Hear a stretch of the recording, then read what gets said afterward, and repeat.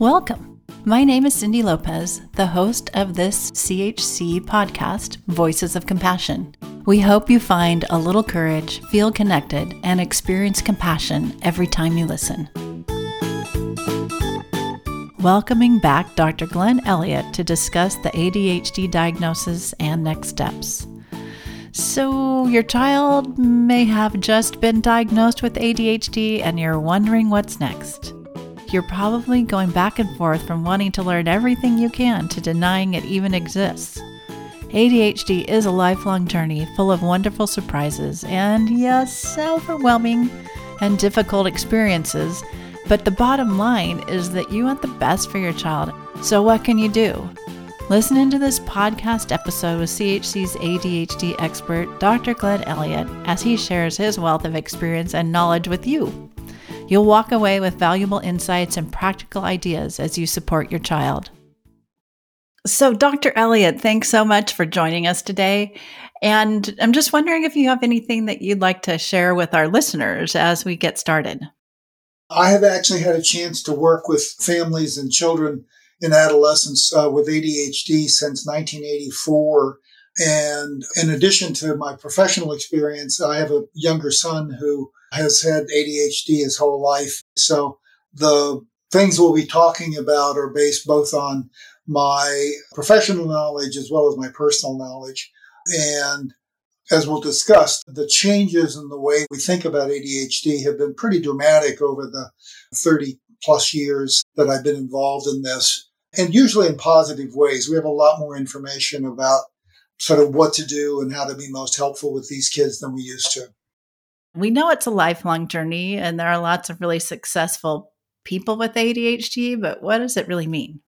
Well, it partly depends on the age of the child and the type of problems that the family and the child are specifically experiencing. So there's no general answer. It also partly depends on who made the diagnosis and how thoroughly the child was assessed. With very young kids, usually in preschool, we're really talking about behavioral problems. They're not following the rules. They're getting kicked out of daycare because of aggressive behaviors. That's very different than a child who's having a lot of trouble in school in first, second, and third grade, and different yet again from adolescents who may be having trouble keeping up because of problems with organizing what they're supposed to be doing.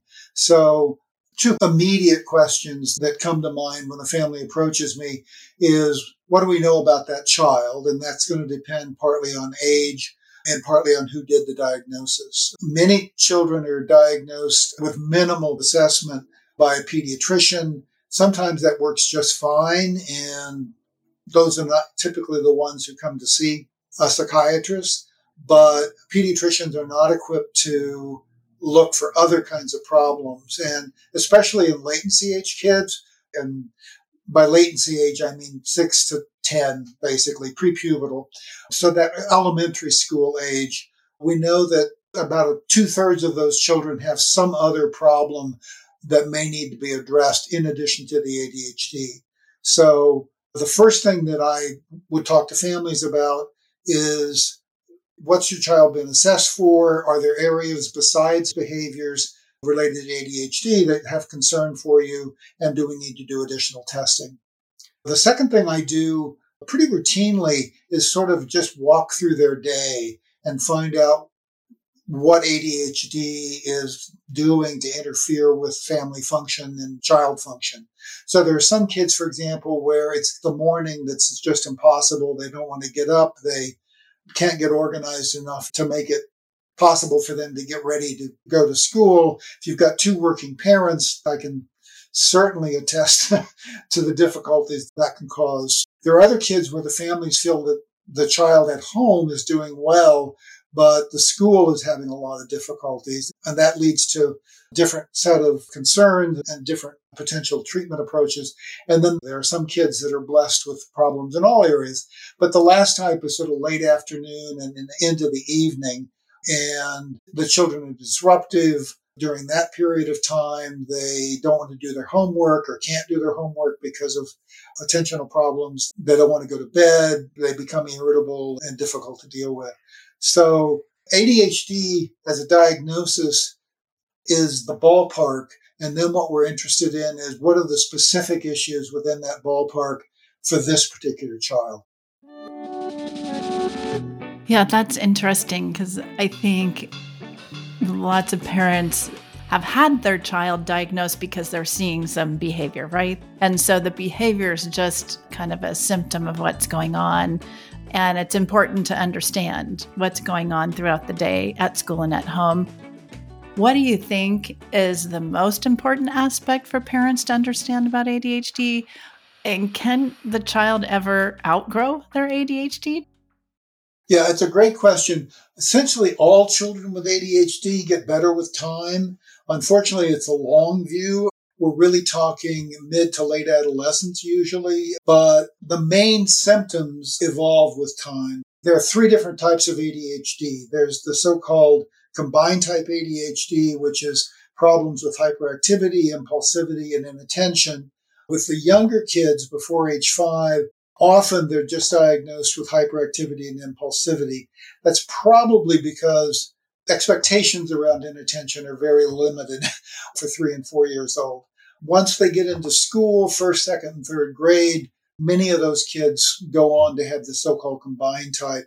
And then there's the inattentive type, which often doesn't really get picked up until age 9, 10, 11, even as late as 12, and doesn't involve hyperactivity, doesn't involve impulsivity, or at least not to any great extent. But these are the kids who sit in the back of the room, they drift off, the teachers are disappointed in them. We're increasingly aware that those kids have real issues as well. This idea that they're just lazy or they're just not motivated is just plain wrong. There are very remarkably few kids where motivation is the issue. They may stop trying because they fail all the time, but if parents can sort of approach the issue as my child is trying as hard as he or she can, what can we do to make it better? That really is sort of the approach that we need to take. And we need the same interaction with teachers as well. So I have some education background, 30 years in education with a lot of that in the classroom. And it's kind of hard to manage some kids with ADHD in the classroom because what you see is distraction or not paying attention. And you're thinking, why aren't they paying attention? Why can't they pay attention? Or you're seeing some disruptive behavior. And so it's easy to think about the child or the student as a problem. And what we want to do is think about what is causing what you're seeing. And if you can help the parents figure that out, then you have some ways to hopefully make the child more successful in the classroom. ADHD doesn't usually come by itself, right? So what does that mean? Right. Yeah. So what we call comorbid, that means an additional diagnosis with ADHD is something called oppositional defiant disorder that often shows up quite early, as young as 3 or 4 or 5, and is a particularly difficult combination with ADHD. What that means is that the child's interactions, usually one-to-one, child to parent, often starts in the family, but sometimes spreads into school as well, is an immediate reaction of, no, I won't do that. Now, all kids have that to some extent, but this becomes a way of life for some of these children. And unfortunately, although medicine can help some with that or other treatments, we don't really have a specific fix for that. It can be, in some ways, much more difficult to find the right system to help with that. But that's by far the most common. It's not subtle. Parents usually experience it pretty early, and it's almost always associated with the so-called combined type ADHD. So you've got an impulsive child who sort of keeps pushing for what he or she wants until parents finally say, okay, yes, you can have this, which unfortunately is the absolutely wrong thing to do. As I said, all of us, including myself, have certainly fallen prey to that. Other common problems are learning disabilities, speech and language difficulties, anxiety, depression. Those are probably the 5 biggies. And that's where the pediatric diagnosis really doesn't capture those kinds of other potential issues. On the other hand, you don't want to just evaluate every child for everything just because you can. So it really is the time for sort of a thoughtful, where are the difficulties happening? Often schools can be really helpful in sort of thinking about, is this child reading and writing and doing other academic tasks more or less at grade level, despite the fact that he or she is being really disruptive? Or are there areas where it really doesn't feel like things are progressing very well? And that's where I definitely recommend, if they haven't already had it, psychological testing. They're not really very helpful until children are at least 6, preferably 7 or 8, just because the kinds of things we're looking for don't really develop in the brain until about that age. But those are really important to pick up. Hearing is another one. It's much rarer, but even being deaf in one ear can significantly inhibit a child's ability to function. So doing just sort of a thorough screening of hearing and eyesight and all of those things to make sure that there aren't physical correctable problems that are actually adding to the difficulty is really important. There's a famous psychiatrist in England, Sir Michael Rutter, who developed the modestly named Rutter scale. And it just counts up the number of diagnoses. And what he showed was that it's not a linear problem, it's an exponential problem. So as the more diagnoses you have, the more likely things are going to turn out badly. So the inverse of that is the more problems we can identify and either fix or diminish, the better outcome we're going to have. CHC's Voices of Compassion podcast is made possible by the generosity of people like you. To learn more about supporting CHC, go to chconline.org/donate. Also, make sure to follow us on social media for more inspiring and educational content from CHC. You made this comment to me, Dr. Elliott, recently. You said sometimes parents can feel like they're doing this for themselves versus the child. Can you comment on that a little bit more? I actually confronted that just this week with a family where the father is opposed to medication because he feels somehow that that's for everybody else and not for the child. I can assure you the child is very aware that he or she is not fitting into his environment. This becomes particularly obvious at age 7, 8, 9, when the child develops the ability to sort of compare the child's behavior versus what's going on around him or her. And one of the most common referral questions when parents come to me at that age, these are not newly diagnosed kids usually, is, I just want my child to have friends and I want my child to be happy. And unfortunately, we don't have medications for either of those things. So sort of figuring out what's going on with the child that's causing difficulties in that area can make a huge difference. And again, it requires kind of an analysis of what it is that is interfering with the child's ability to be developmentally progressing.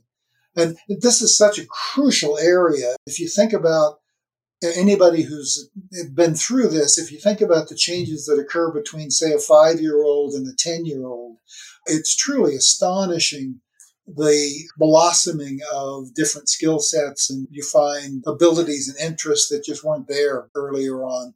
And having something prohibit a child from doing those things that's correctable, it is not just about the parent making things easier for the parent or the teacher. It's really about facilitating the child's ability to function. Yeah, I remember a student that I had who was diagnosed with ADHD and was having a really hard time in the classroom behaviorally and was disruptive. And then he had a hard time coping. He didn't know what to do with his frustration. As we think about the strengths as well as the struggles of ADHD, for him, the strength was music. And so he was able to really use that strength to help him cope, to help him be more calm, and in some ways to help express his learning. But it was definitely an outlet for him. So the idea that, yes, students with ADHD can have a really hard time in the classroom. At the same time, they can also have some amazing strengths that it may take some time for them to figure out. And into adulthood, those strengths may become the things that really help make them feel successful. I have a colleague who loves to say that if you wanted to create an environment that really brings out the very worst possible aspects of ADHD, you'd be hard-pressed to come up with a more appropriate environment than school. There are long moments when you're bored, when you can't move, when you need to, where you're expected to be attentive most of the time, if not all the time.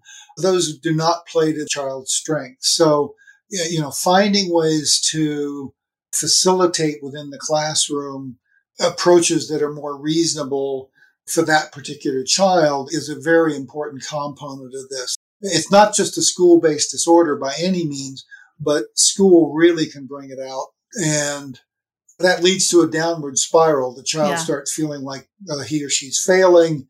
The teacher becomes increasingly frustrated.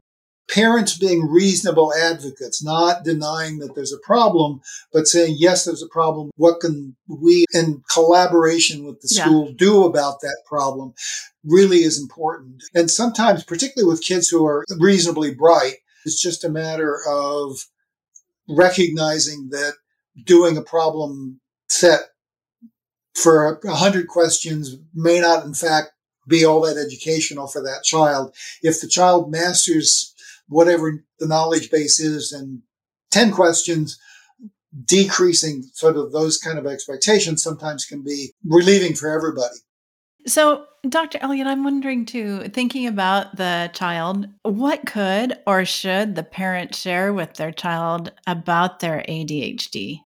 It's a great question. It depends a bit on the age, but my general recommendation, especially with kids in elementary school, is not to tell them you have ADHD. Particularly with combined type ADHD kids, one of their characteristics is that they're impulsive. So if they're given a label, I can promise you they're going to share it with everybody. And not that it's a shameful thing, but it further separates them from their peers and causes difficulties. So what I usually recommend is to focus on symptoms rather than on a global diagnosis. So you have trouble sitting still in the classroom. You have trouble listening to the teacher all the time. And you can ask the child. The child, certainly by 9 or 10, is going to know what's difficult and what's not so difficult. So saying, what we're going to do is help you pay better attention. What we're going to do is make it easier to stay in your seat. Those kinds of very symptom-directed comments, I think, are much more helpful and much more likely to both recruit the child to help with the problem, but also to diminish the social consequences of a label. Yeah, I like the idea of bringing the child into the conversation and asking them, like, what's going on and what kind of bothers you the most about whatever situation they're in, whether it's school or play with friends or whatever.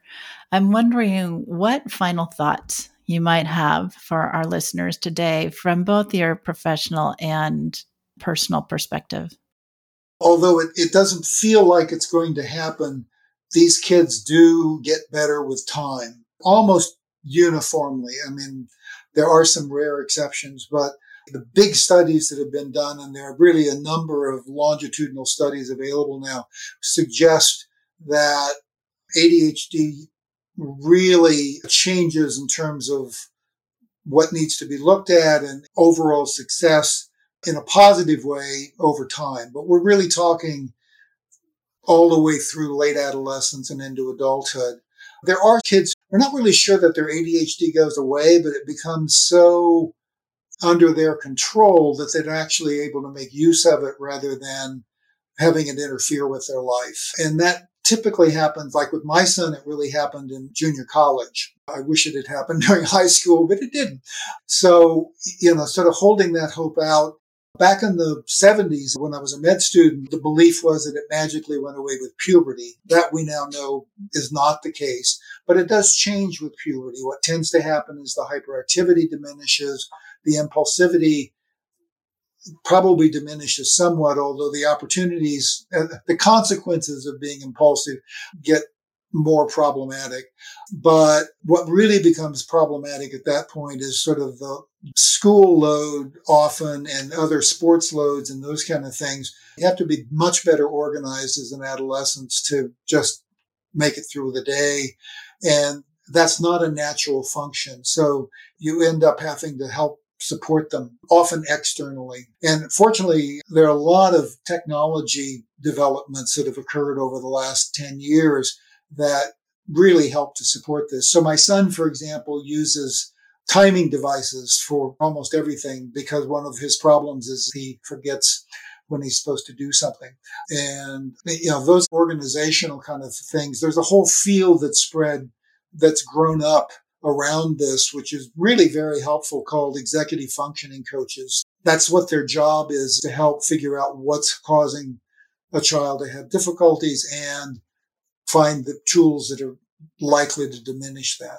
I think the really key thing, and my son's a great example, I genuinely, despite the fact that I knew how bright he was, genuinely was just astonished that he made it to high school. And for him to then go from there to college pretty much on his own and go from a BC student to an all A student and end up as a triple boarded physician was nothing I would have predicted at age 13. It's hard to imagine that in 5 to 6 years, they're going to turn into adults. That phenomenon is amazing in and of itself, even if the child has no problems. With ADHD, it's a more complicated process, but it does happen much more frequently than anybody would tend to guess when they're dealing with their 13-year-old child. I've been part of conversations with you and your son, and I know that one of the things that made a big difference for him is that he felt loved unconditionally. And that acceptance from you, from his parents, was a big piece of being able to give himself a little grace, right? To know that not everything is going to be perfect. And so I think that's a good word to parents. Just always reaffirm that relationship with your child and that you love them no matter what. I think that is crucial. I think at the same time, you also need to be able to say firmly, this isn't acceptable. I love you, but. Agree. Or I love you, and I guess is the better way to phrase that. And I guess the other thing that one really needs to think about, particularly if the impulsivity lasts into adolescence, is being pretty explicit as a parent about what the risks are: driving, sexual relationships, alcohol and substance abuse. We know these kids are all more at risk for those kinds of things. And being as upfront as possible, saying, part of my job as a parent is to help protect you during this period. I sometimes tell parents, for adolescents, your really main job is to help them survive that time period in a quite literal sense without any major consequences. Because if you can get them through that, things almost always then begin to get better in late adolescence and into adulthood. At CHC, we currently offer parent support groups online, and we also provide evaluations and teletherapy services, and you can learn more about all of this at chconline.org. And we have a podcast episode we did in our last season with a young adult with ADHD and his journey. There's actually a parent network called CHADD, Children and Adults with Hyperactivity Attention Deficit Disorder. It's parent-run. They also have a lot of resources that parents may want to think about accessing in addition to the CHC site. Thank you for that reminder, Dr. Elliott. And we will include some of these resources in our podcast web pages. Thank you for joining us today, Dr. Elliott, and to our listeners, thank you for joining us. And we hope that you'll listen in again for the next episode. My pleasure. Visit us online at podcast.chconline.org. Make sure to subscribe to Voices of Compassion so you never miss an episode. And we'd love it if you'd leave us a rating and review. Have a question? Send us an email or voice memo at podcasts@chconline.org. We're here for you when you need us.